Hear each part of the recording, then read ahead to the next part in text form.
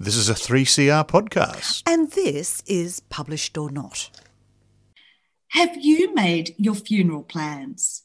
Do you know what you want to happen? Perhaps there is a special spot you would like your ashes to be scattered. I'm not sure whether Jane Cockram has made those decisions, but she has a character in her book, The Way From Here, who has. Welcome, Jane. Hi, Jan. Thanks for having me. Susie, your character, is young. She's fancy-free and only 40 when she dies. Her older sister, Camilla, or Mills, is the responsible one. She's a wife, mother, and takes her role as a teacher seriously. Susie knows that her big sister, Mills, will never say no to a task. So how did Susie die, and what did she ask her sister to do? Well, I think Susie died in a very Susie way. I mean, obviously Susie had to die. It was quite sad because I love writing Susie, but she did need to die for the rest of the book to take place. And I felt like her death really needed to represent her life. And I think what we found out very early in the book, so there's no spoilers, is that Susie dies when she is stringing up some lights for her 40th birthday celebrations in the garden using a wonky ladder that she's found on the side of the road. She's snapped it up thinking, oh, the gods are shining in my favour. I've found a free ladder.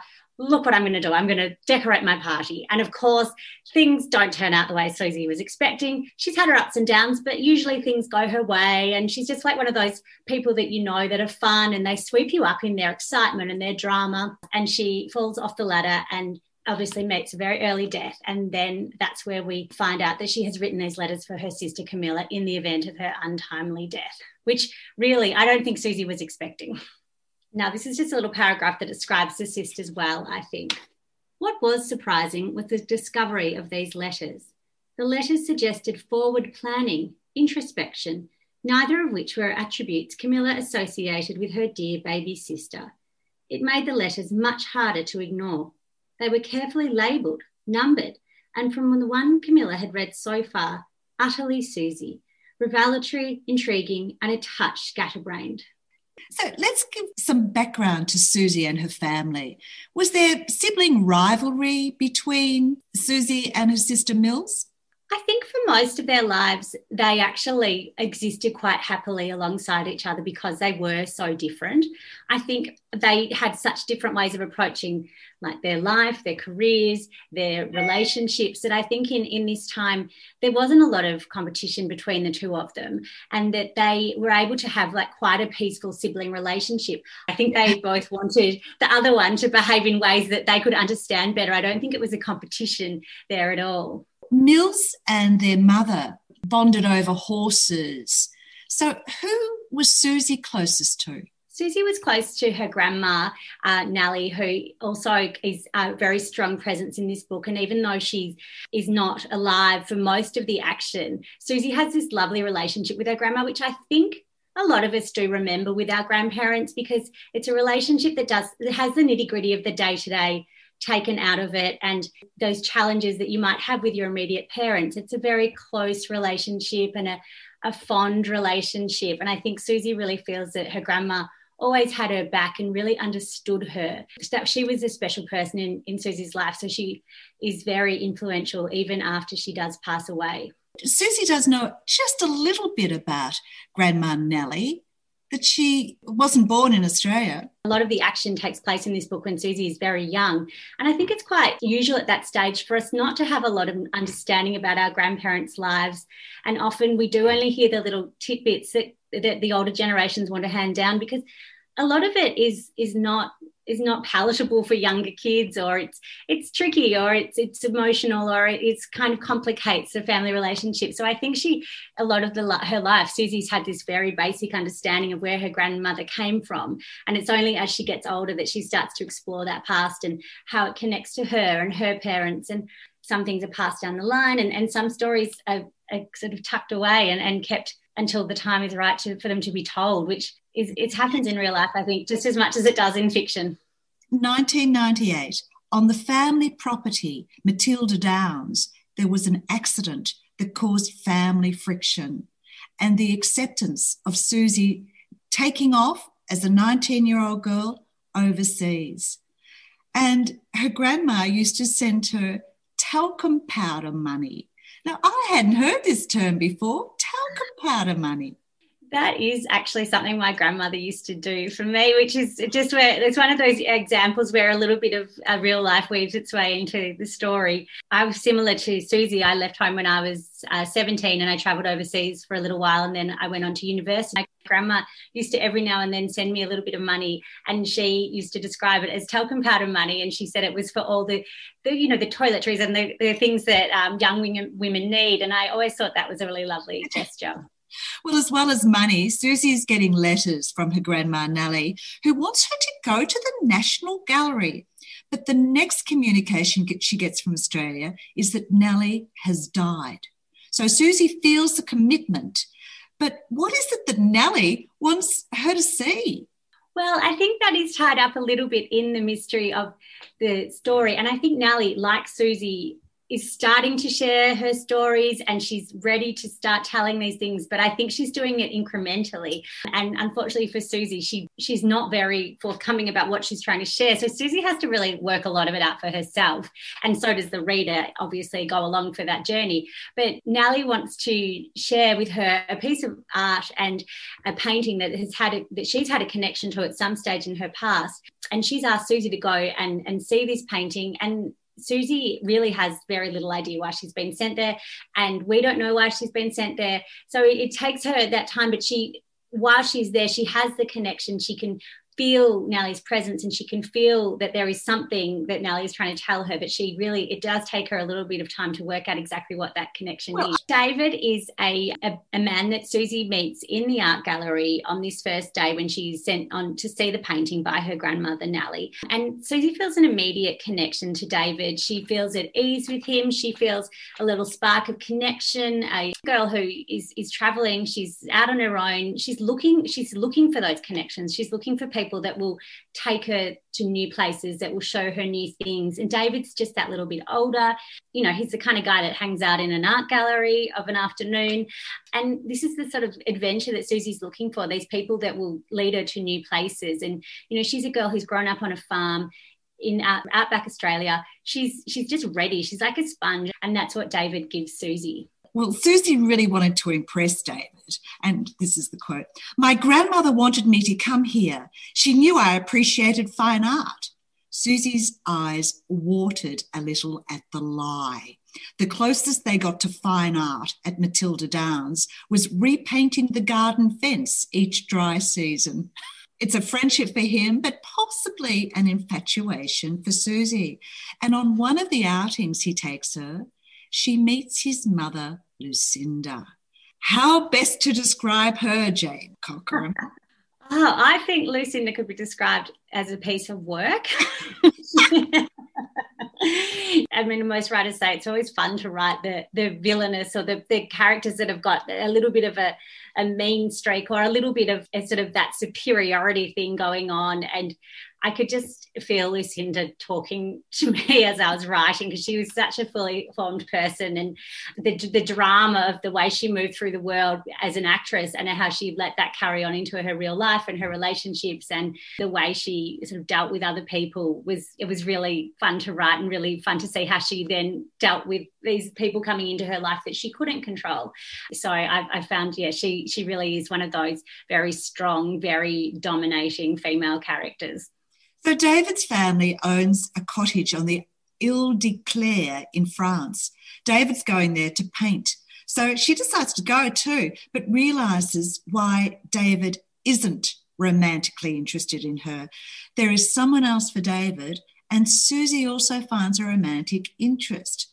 Who were these for, and how did they spend the summer? Well, one of the things I wanted to talk about and write about, I think it came from writing this book in lockdown and being at home and at my desk, but I really wanted to explore that beautiful feeling of young summers and friendships or an intense holiday, and not just on a romantic level, but when you go away or you're with a group of people for a period of time, and it's just so, A, it's intense, but B, you've just got this little suspended moment in time where the days are long, the days are warm, every day is another adventure. So we have sort of the four characters. We have Susie, who we've obviously talked about earlier. We have David from the art gallery.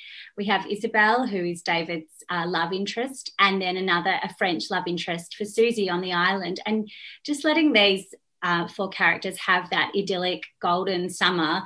And then the definition of an idyll is that it's short-lived and it can't be maintained in real world. So it really was that feeling of something is going to break this peace and this ideal situation.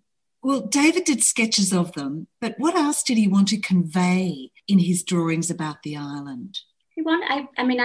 Ile de Clare is a fictional island, but I based it very much on an island I visited probably 20 years ago off the coast of Brittany in France, was just a beautiful, very much stuck in time. There's no cars, like the coastline is stunning, and the rocks and the promontories, but it also has this lovely mystical, historical element, and it has all the old fairy tales and the people who live there. And I really wanted for him to be trying to capture that in some sort of essence, as well as in a similar way to what I was trying to do with my story.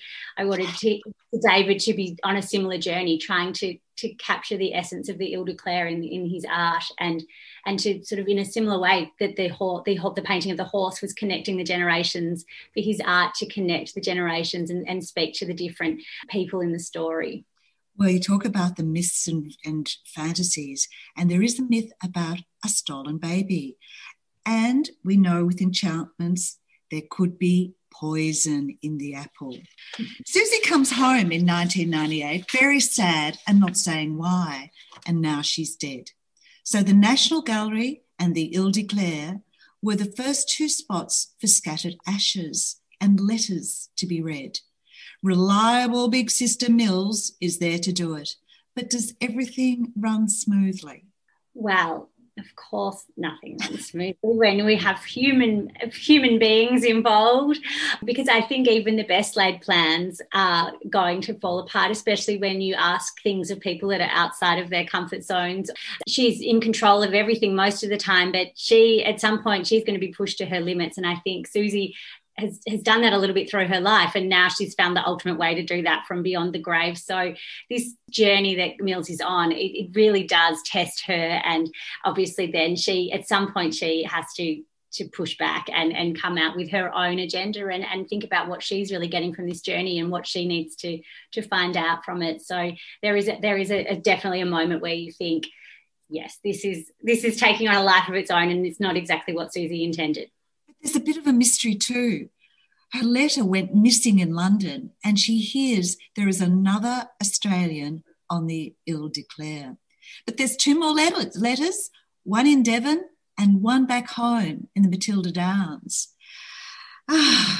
And for Mills to want to follow these instructions, it may have been a pilgrimage to find Susie and what caused her problems, as you say, but it also meant a final straw in the breakdown of her marriage, and it was the catalyst for a huge fight with her mother.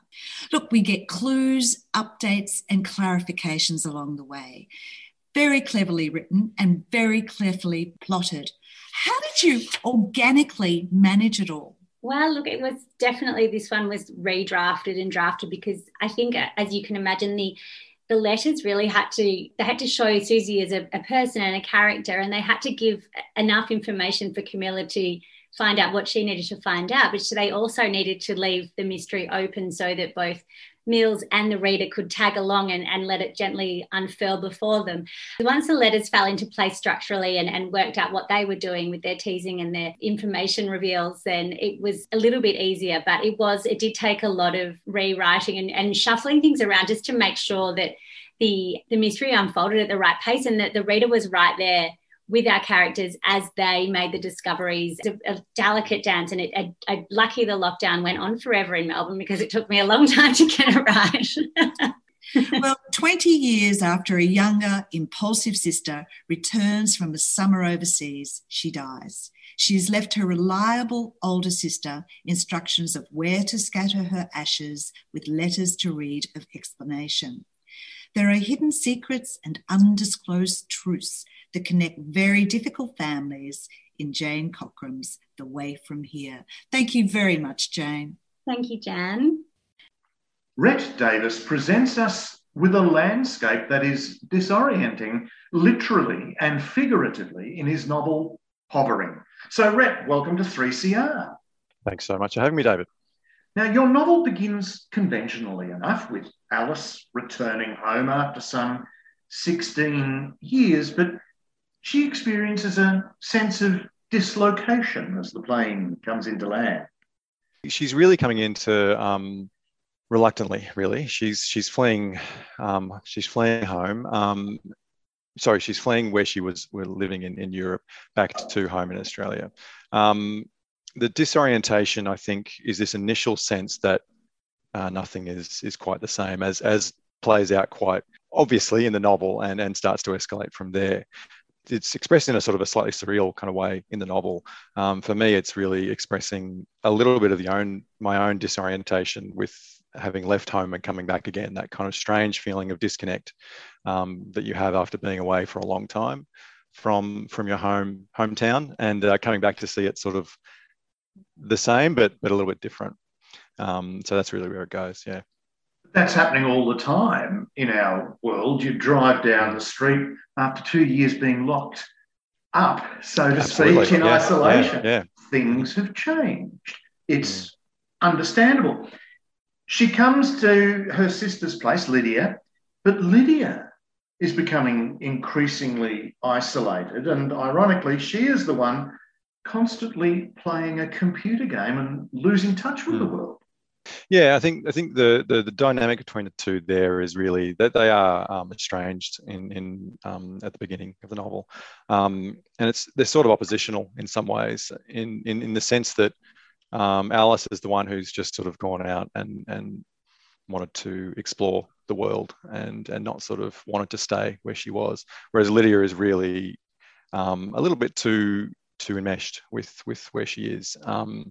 And refuses to really leave. And there is an element of playing with the idea that maybe she's not even really comfortable where she is either, because she is sort of escaping to some of these virtual worlds a little bit, maybe a little bit too much without sort of trying to wag a finger at anyone. But she's certainly getting lost in the virtual spaces a little bit, yeah.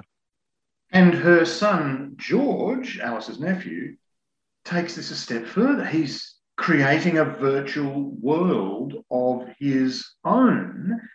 And this is where the surreal meets reality in some ways, because in creating his own world, we sort of see it reflected in the township of Fraser, where they are, where that whole world becomes disoriented. And if I can just read, Infinite City 0.34 was inspired by a story he'd read by J.G. Ballard.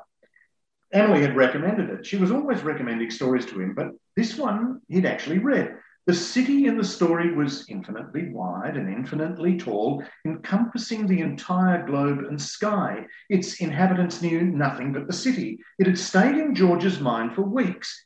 His program generated new city as needed, enabling the semblance of infinity. He built through enough variation to make every street and building and window and board citizen appear slightly different. Its skyscrapers disappeared beyond sight. Its long, straight avenues were ceaseless, and its sky bridges never ended.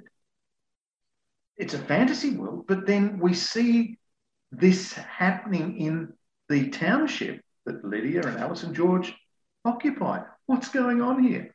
I wish I could tell you. No, look, there's absolutely there's elements of what George is doing, which is reflective of what's happening in the city itself. So the city that they're actually living in, Fraser, is morphing in fairly strange ways. As some people have sort of said, it's almost like a fourth main character in the book. It does change. It does do its own thing. And trying to find the motivations of that is not something that I have clearly necessarily outlined, but there are some sort of little trails along the way. And George is one of those ones who's just interested in space, in virtual space, in a healthier way perhaps than his mother. But he's expressing this in ways that are quite interesting. Whether he has an actual causal effect on the city around him is another question, which I won't answer. Well, that was one of the first thoughts I had, and it's almost like you don't need to answer it. It's an idea to ponder with and engage with. But the other factor here is then this progressive notion of disorientation that starts creeping through the novel.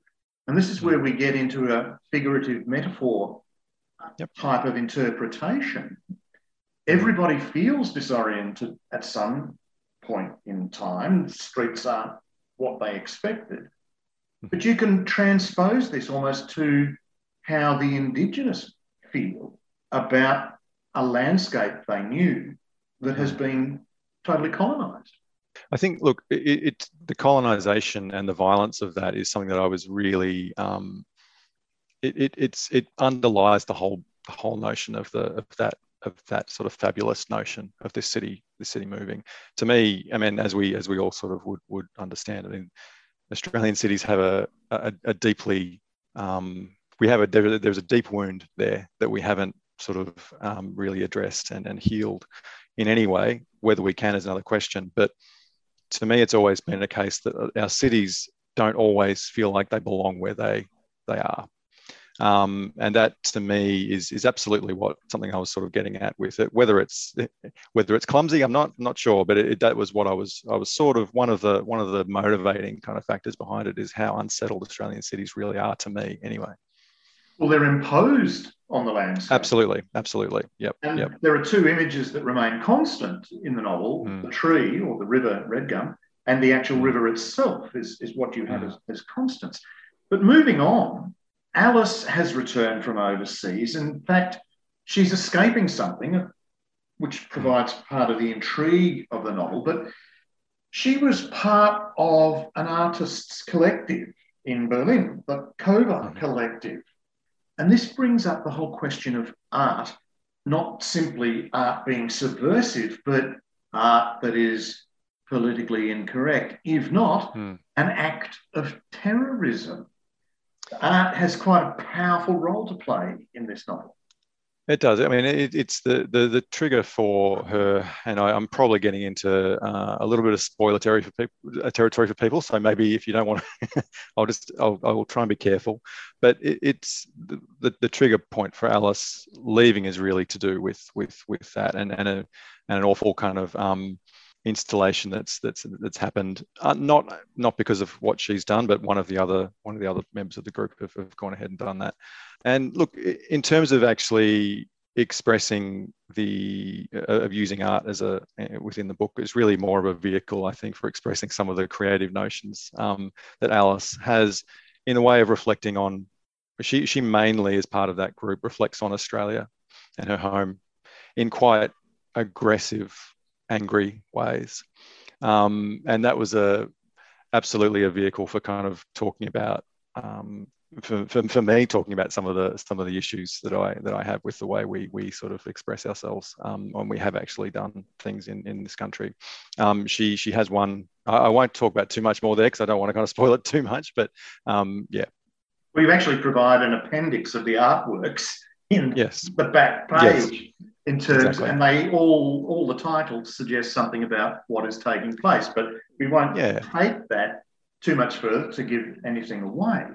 But it leads then into your actual novel as being part of a subversive and disorienting exercise, because you toy and play with approaches and styles. So there's a split screen at several stages where we're seeing two discourses taking place simultaneously. You're challenging the reader?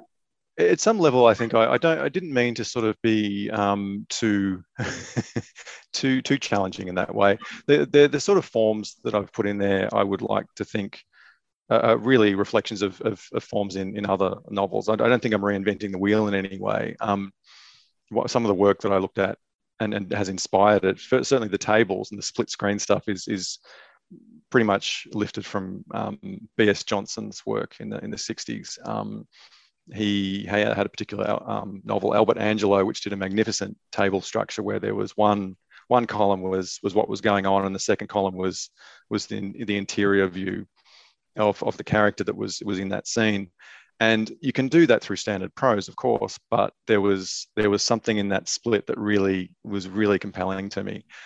And so a lot of these sort of forms I love from his work, from people like Jennifer Egan, who did a visit from the Goon Squad a few years ago and has got The Candy House coming up pretty soon, playing with form in there. I just find, for me, playing with form in novels is fun to start with. And it's another way into characters in ways you don't necessarily.